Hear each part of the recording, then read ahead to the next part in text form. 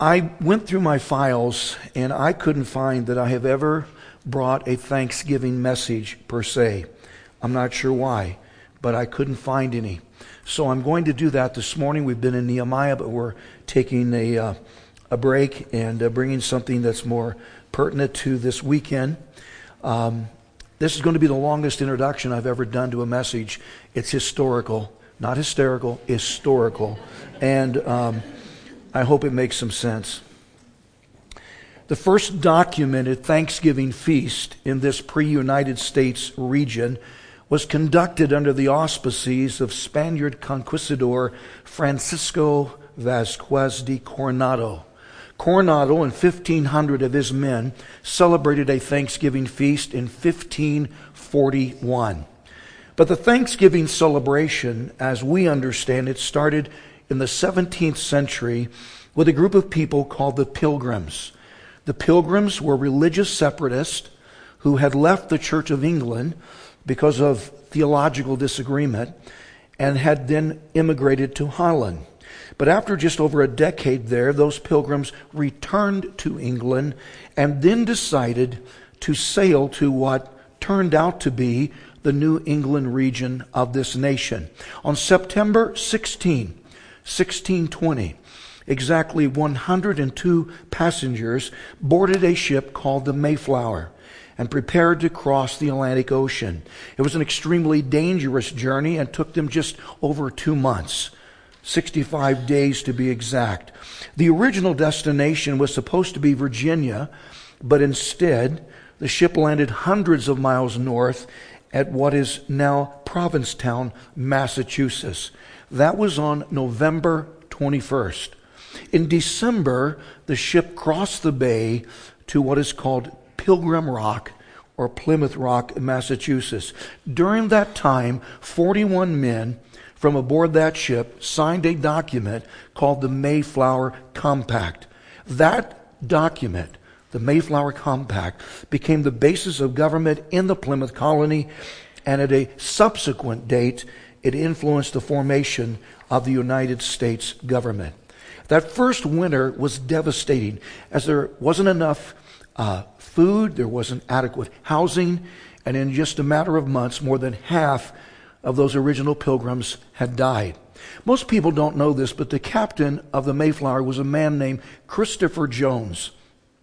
On April 5th, 1621, Captain Jones decided he'd had enough of the hardships there, and he'd return to England. He tried to convince other settlers to go with him, but absolutely no one wanted to go because those Pilgrims were committed to starting another life on this continent. And we should be grateful they did, or we might not be here. The Pilgrims actually held a 3-day feast of Thanksgiving and praise to God after their first harvest in 1621. Squanto and his Native American friends joined them.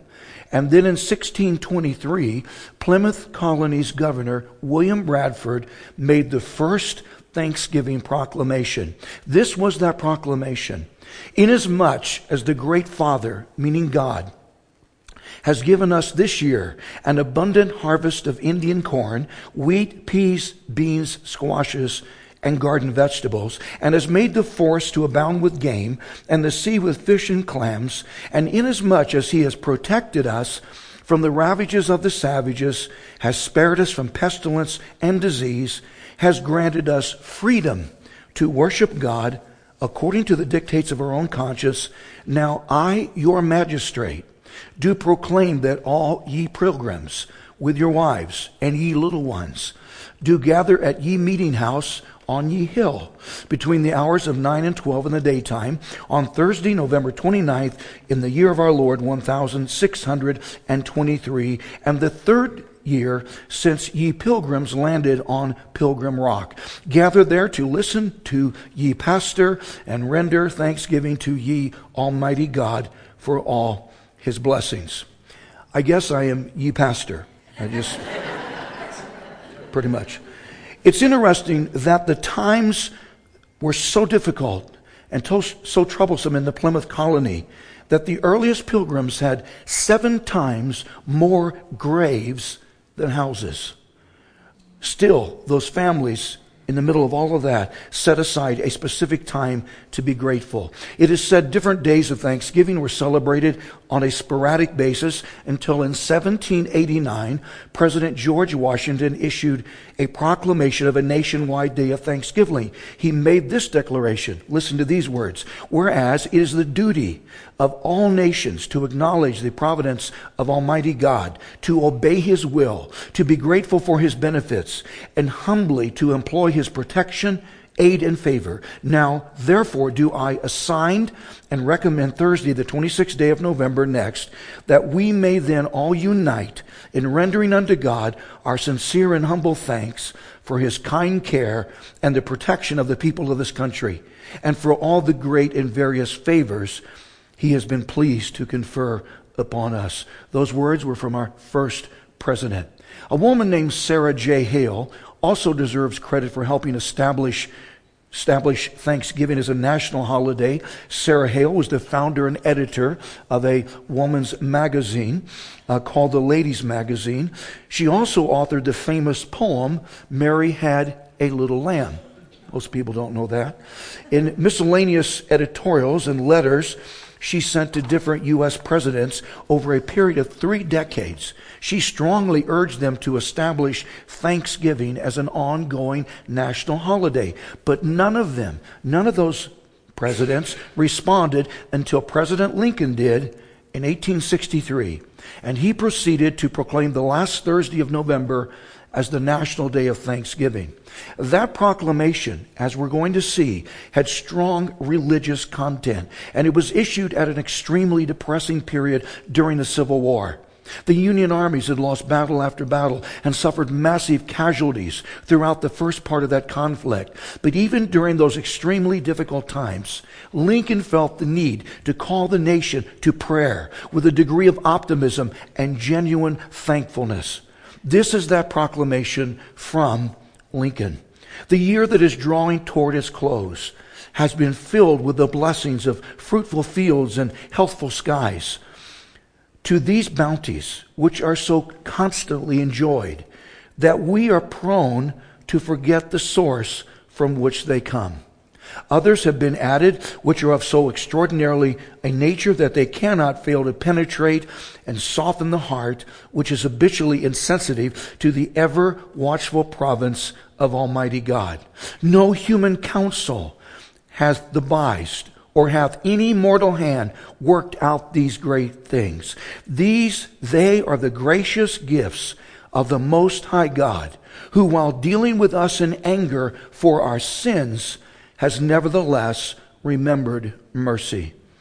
Google President Biden's Thanksgiving proclamation from this past Thursday.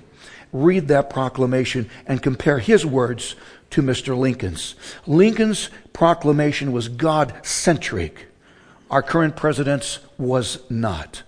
That amazing proclamation came at a critical time in Lincoln's personal journey, his spiritual journey. Just 3 months earlier, the Battle of Gettysburg had been fought and resulted in 51,000 casualties.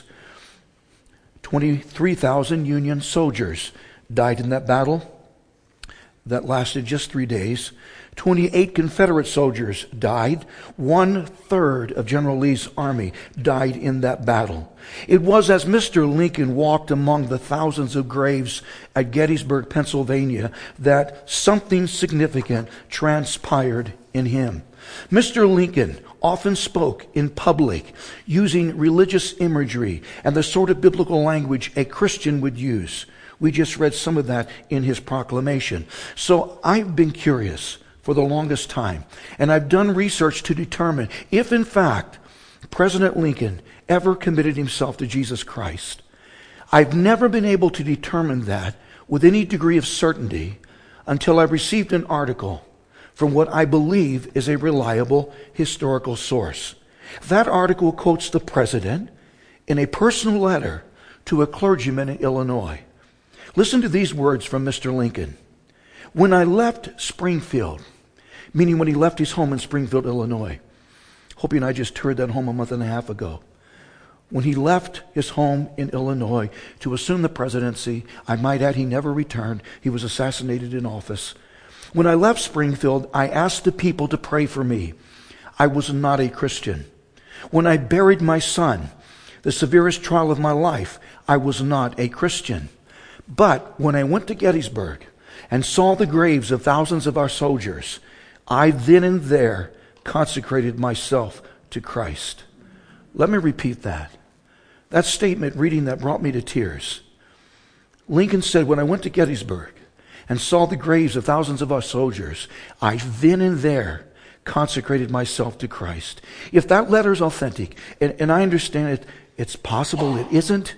I have every reason to believe it is, but if it isn't, if it is, though I have reason to believe now, I'm going to meet Mr. Lincoln in person and in heaven, and that excites me. Some people, though, have an entirely different perspective on Thanksgiving.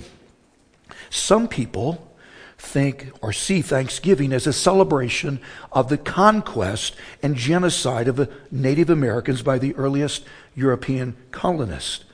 Black Lives Matter just tweeted a Thanksgiving tweet, quote, "You are eating dry turkey and overcooked stuffing on stolen land. Colonization never ended. It just became normalized." Since 1970, the leftist organization called the United American Indians from New England have been accusing the United States of fabricating the Thanksgiving account and whitewashing a supposed genocide and injustice against the indigenous Indian people. That accusation has resulted in a national day of mourning protest on Thanksgiving at Plymouth Rock, Massachusetts, in the name of social equality. Another activist organization called AIM, A-I-M, the American Indian Movement, also holds a negative opinion on Thanksgiving and has used it as a platform of protest. Since 1975, some, not all, a percentage though, some Native Americans hold a un-Thanksgiving Day and use that time to mourn the death of their ancestors. I admit there is undeniable historical evidence that the United States government has committed some serious injustices against the Native American Indian populations. Intellectual honesty forces us to admit that. One example, President Andrew Jackson, in my opinion, not a good man, facilitated the forced relocation of Native American Indians. Some of us have heard of the Trail of Tears that happened after the Indian Relocation Act of 1830. It was the forced removal of some 46,000 Indians from 5 basic Indian nations: Cherokee, Muskogee Creek, Seminole, Chickasaw, and Choctaw. Those Indian groups were forcibly relocated from the southeastern part of the U.S. to, quote, Indian Territory, which is now considered to be parts of Oklahoma. During that move, those Indians suffered from exposure, disease, and starvation. Thousands of them died. The U.S. government then annexed more than 25 million acres of traditional ancestral homeland that those Indians had been forced to vacate. It's interesting, descendants from some of the survivors from that relocation claim that this phrase, the Trail of Tears, was a reference to the tears of those white people that witnessed the sufferings of those marchers en route to Oklahoma, but that the Indians themselves marched on in silence. That sort of human injustice and human rights violation is wrong, utterly wrong, and we ought to be ashamed of that part of our past. So I'm not going to argue that the United States government hasn't been unfair to its indigenous Indian population, because it has. But secular progressives and liberals argue that the first Thanksgiving celebration was just a pretext for that unfairness. Pretext means an alleged motive or appearance that is assumed in order to hide someone's real and true intentions. The radical left argues that the first Thanksgiving was just a pretext or an alleged celebration in order to hide the real intent, and that was to ultimately practice the bloodshed, enslavement, and displacement of Native Americans that would transpire in subsequent decades. People, that is an urban legend. It literally has a mythical status. From the beginning, Governor Bradford, from this emerging Plymouth colony, related how the Pilgrims and Indians made a binding peace agreement between them that included 6 agreed upon things. 1, that neither group, neither those Pilgrims and or Indians, would harm one another. 2, that anyone who does cause harm would be held accountable. And there are historical sources that can document that happening. 3, that neither group would steal from one another. And if anything that was stolen would be returned. 4, that the Pilgrims and Indians would become military allies, protecting one another in instances of attack. Actual allies. 5, that neighboring Confederates would also be welcome to join in that same peace agreement with them. And then number 6, when the groups would meet together, both sides would be unarmed. Both sides would be unarmed, minimizing a hostile interaction.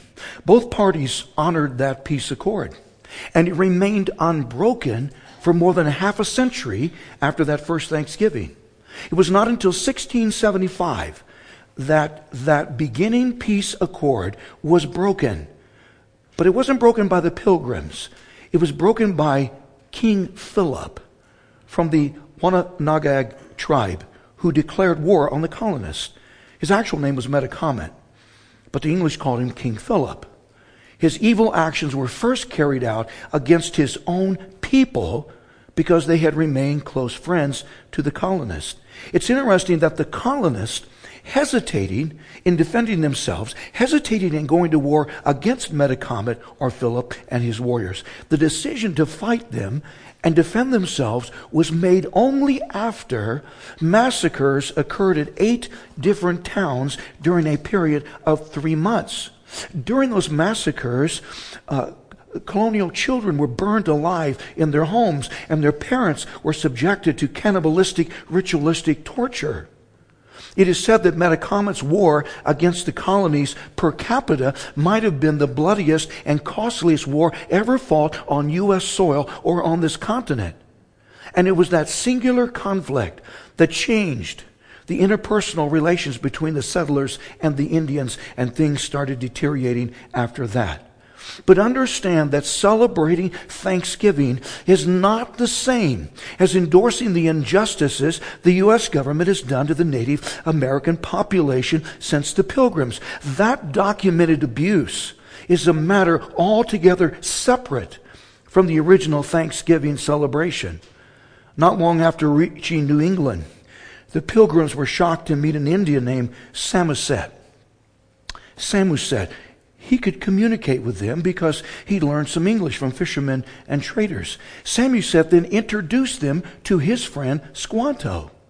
Squanto is probably a familiar name. Squanto moved in with the Pilgrim colonists, and we are told he ultimately accepted the Christian faith. Squanto, more than anyone else, taught the first settlers how to fish and hunt and raise crops. Governor Bradford described Squanto as, quote, a special instrument sent of God for our good, and he never left us until he died. The beginning relationship between the colonists and those indigenous people native to that area was so harmonious that the first Thanksgiving celebration consisted of 50 pilgrims and 90 Indians. Understand that no matter what some historical revisionist or some radical activist or some leftist Marxist professor might tell us, the fact is our founding fathers started celebrating Thanksgiving in order to give thanks unto God, who had blessed them above all measure and who was still responsible for everything good we are and everything good that we have.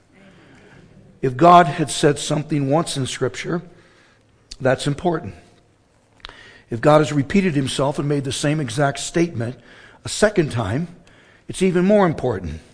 And if God said the same exact something 4 times in the same text, then we cannot afford to ignore what he said. Notice Psalm 107, starting at verse 8. Oh, that men would give thanks to the Lord for his goodness and for his wonderful works to the children of men. Verse 15. Oh, that men would give thanks to the Lord for his goodness and for his wonderful works to the children of men. Verse 21, oh, that men would give thanks to the Lord for his goodness and for his wonderful works to the children of men. There's a pattern here starting. Verse 31, oh, that men would give thanks to the Lord for his goodness and for his wonderful works to the children of men. Let me pull out from these verses just 3 basic principles that I think are helpful. Principle 1, gratitude is to first be directed toward God. Gratitude, thankfulness, is to first, above all else, be directed toward God. Notice each verse we just read from Psalm 107 said, oh, that men would give thanks. Give thanks to who? To the Lord. Psalm 50 verse 14 reads, offer to God thanksgiving. Psalm 105, oh, give thanks to the Lord. Now don't misunderstand this, because I also believe we should thank the human mediators of divine goodness, meaning that if someone else does something favorable toward us, then we should thank that person for that gesture. I thank people as often as possible. If a cashier hands me change, I thank them. If another driver motions me to go first at an intersection, I wave and mouth, thank you. If someone opens the door for me, I thank them. At the restaurant, when a server brings me the menu, I thank him. Each time he refills my glass, I thank him. When he brings out the entree, I thank him. And I'm careful to put on the table a gratuity or tip of at least 18%, and most often more than that, in order to demonstrate to him that my gratitude was more than just words. I'm learning to be grateful for even the slightest favor directed toward me through texting, emailing, cards, letters, and most often audible verbal thank yous. But although we are to be considerate enough to thank those individuals that have been a blessing to us, understand that those persons are not the ultimate source of that blessing. The ultimate source of all blessing would be God himself, and we must not forget to thank him first. Second, gratitude is a decision. Gratitude is a decision. Notice that each verse from Psalm 107 we just read begins, oh, that men. Now this is not gender specific. This means both men and women. Oh, that mankind. Oh, that human beings. Oh, that people would give thanks to the Lord. Notice that these verses do not read, oh, that men could give thanks to the Lord.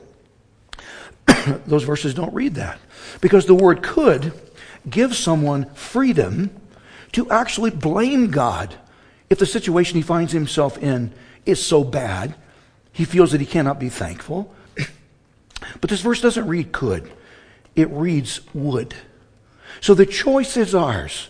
Oh, that men would means God made us with the capacity to be grateful. So being grateful is a deliberate, purposeful, intentional, conscious decision.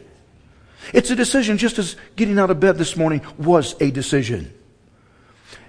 It is a decision just as getting dressed was a decision. It is a decision just as attending church was a decision.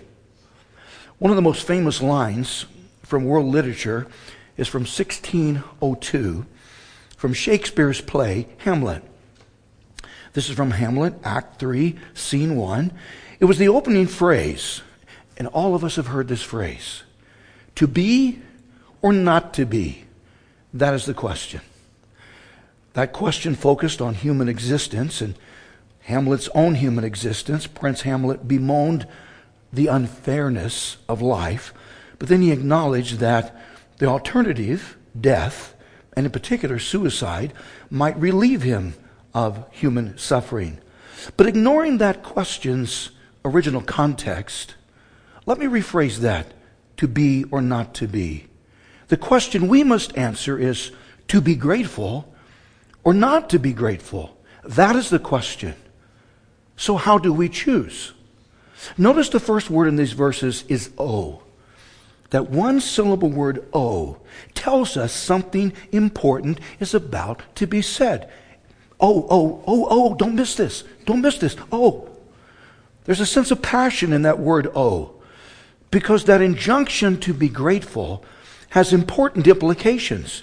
Notice the principle on the note sheet. Gratitude is the attitude that determines our altitude. I didn't create that. I stole it, but I don't remember where. Gratitude is the attitude that determines our altitude. Grateful people have more potential to succeed. Negative, pessimistic, chronic, complaining types, and depressed people, not so much.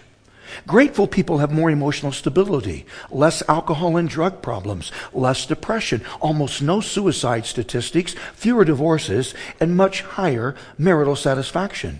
In general, grateful people have better interpersonal relationships, better health, better grade point averages, more earning potential, and a higher happiness quotient. Gratitude is the attitude that determines our altitude. So we should decide to be a grateful person. Number 3, gratitude is based on fact, not feeling. Gratitude is based on fact, not feeling. Notice in each verse we read from Psalm 107, we were instructed to give thanks to God for His goodness. And then the second phrase reads, and for His wonderful works. Notice, though, God's wonderful works, these amazing actions and deeds from God, are just an extension of His goodness. Psalm 25, verse 8. Good and upright is the Lord. Psalm 33, verse 5. The Lord is full of the goodness. The earth is full of the goodness of the Lord. Psalm 34, verse 8. O taste and see that the Lord is good. Psalm 52, verse 1, the goodness of God endures continually. Psalm 86, 5, for you, Lord, are good and ready to forgive. Psalm 100, verse 5, for the Lord is good. Psalm 107, verse 1, oh, give thanks to the Lord, for He is good. Psalm 119, verse 68, you, meaning God, are good. Psalm 145, verse 7, they shall utter the memory of your great goodness. Verse 9 reads, the Lord is good to all. There's much more commentary on divine goodness mentioned throughout the Psalms, but we get the point. God is good. God is good all the time. And all the time, God is good, no matter what is happening. If the walls are caving in around us, if our feet are being knocked out from underneath us, if things are going from bad to worse, it doesn't matter. God is still good. And how often do we forget that? Remember Job. If you're ever having a bad day, just read Job. You'll feel better. Job had received a message. His 7 sons and 3 daughters, meaning all of his offspring, had all died in a house that collapsed during a storm. Job also had 7,000 sheep, 3,000 camels, 500 yoke of oxen.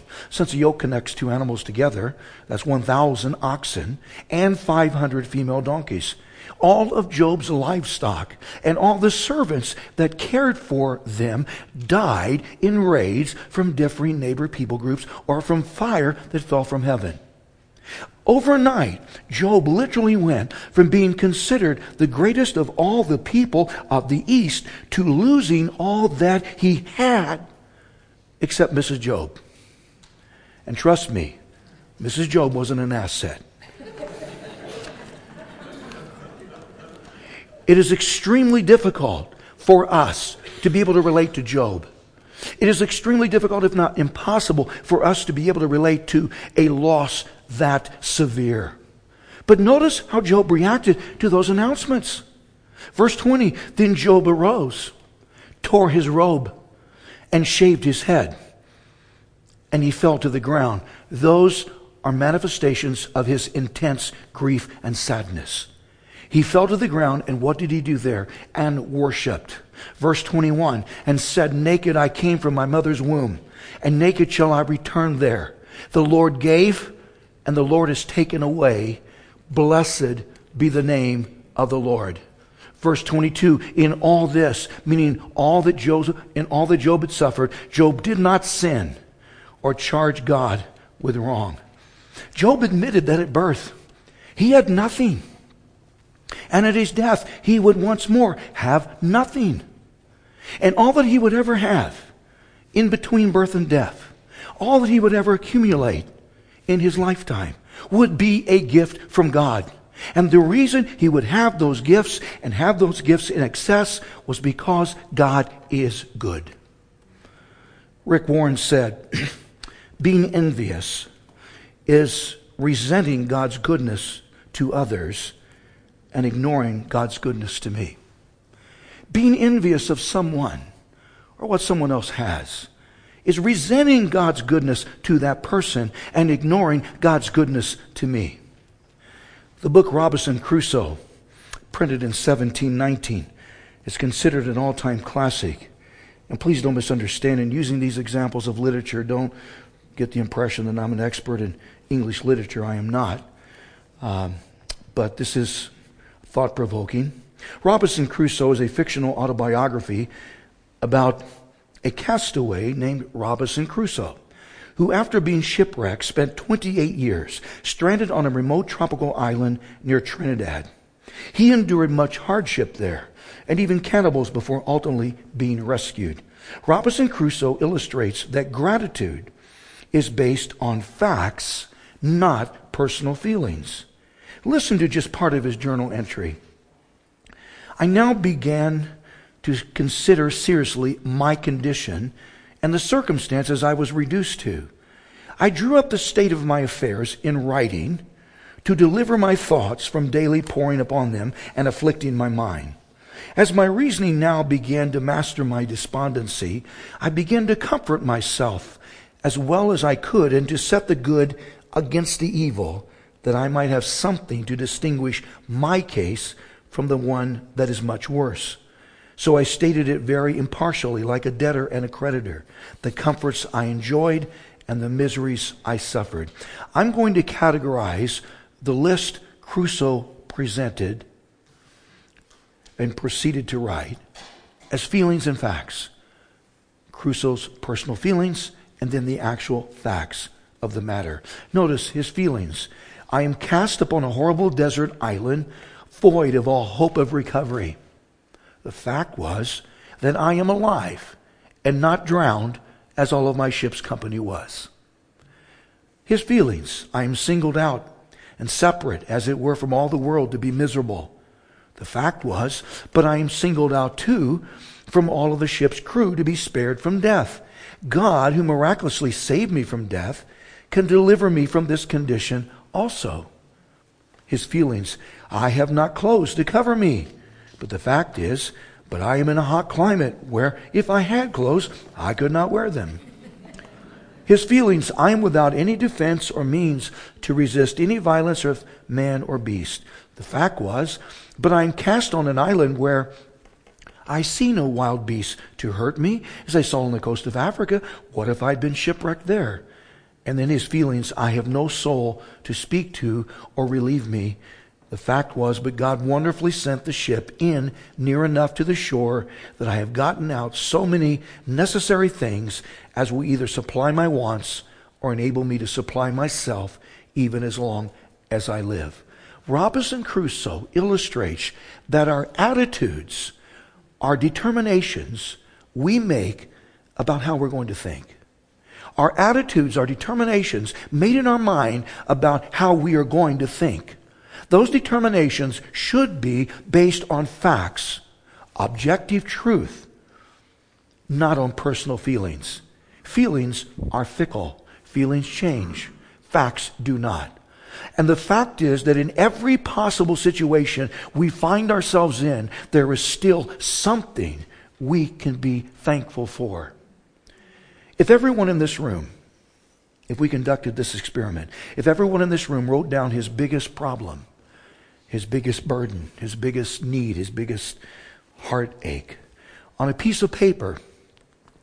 And then we collected all those papers and problems and burdens and needs and put them all together, mixed up in a big stack on this table.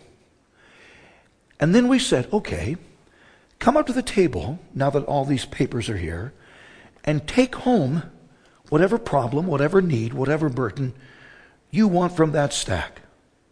I contend most, not all, most people would search to that stack until they found their own problem and take it home. Because there are other people out there who have bigger problems and more difficult situations than we do. And those are the facts. To most people, Thanksgiving is considered just another holiday. AAA estimated in the U.S., 53.4 million people traveled to someone's house or another location to celebrate this Thanksgiving. In doing that, we consumed almost 46 million turkeys. Except at our house, we boycotted turkey and had ham, and it was good. The annual New York City's Macy's Thanksgiving Parade hasn't totally recovered from COVID restrictions, and still it attracted some 2.5 million people in actual sidewalk attendance. And then an estimated more than 150 million people went shopping this weekend, especially on Black Friday. Thanksgiving is a major holiday, but it ought to be more than that. It ought to be one of the holiest days. It would be depressing to know the actual number of families that sat down at a table and ate a huge Thanksgiving meal and didn't even bother to pray and thank God for that food. Jesus was grateful for food. In one half of his public prayers that are recorded in the Gospels, Jesus thanked God for food. Hoping I do not eat at a restaurant until first we bow our heads, no matter who is there, no matter who is around us, no matter who sees us, we bow our heads and we thank God for the food that we are about to eat. That's something we do all the time. It's amazing Christians can go into a public place and not thank God for the food. The problem is not that we set aside a specific day to be grateful, because most countries don't even do that.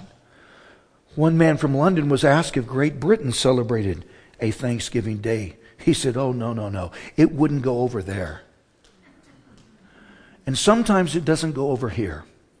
Someone told me about his neighbor, an older, embittered woman who on the surface seemed to be a thankless, ungrateful wretch. He confirmed that assessment when he wished her a happy Thanksgiving, and she responded, get this, she responded, Happy Thursday. The problem is not that we set aside a specific day in order to be grateful, but the problem is we limit our Thanksgiving to one specific day. We should be grateful 24/7, 365. Thanksgiving should be an ongoing celebration. We should all be more grateful than we are. Listen to this as I close. Thanksgiving should be a time to remember that God gives us so much when we deserve so little. Let's pray.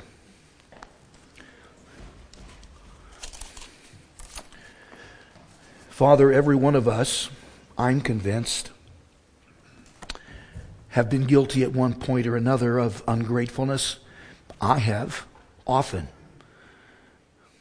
Busyness keeps me from stopping and thinking about how blessed I am, and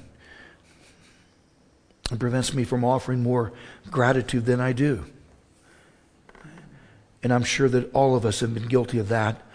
God, help us to determine in our hearts and minds to be more aware of your blessings and to be more careful to thank you for your goodness to us. I thank you for your word. It has so much in the way of practical instruction. It's so relevant to who we are and to where we live. I just pray, God, that this message will have made an impact in our thinking and will penetrate our hearts, and God will cause us to live this out in our lives. Help us to be a grateful people, because you've blessed us so much, and we deserve so very, very little. Thank you for your goodness. You are a great and good God, and we praise you and thank you for it. And I ask it all in the name of your special Son, Jesus. Amen and amen.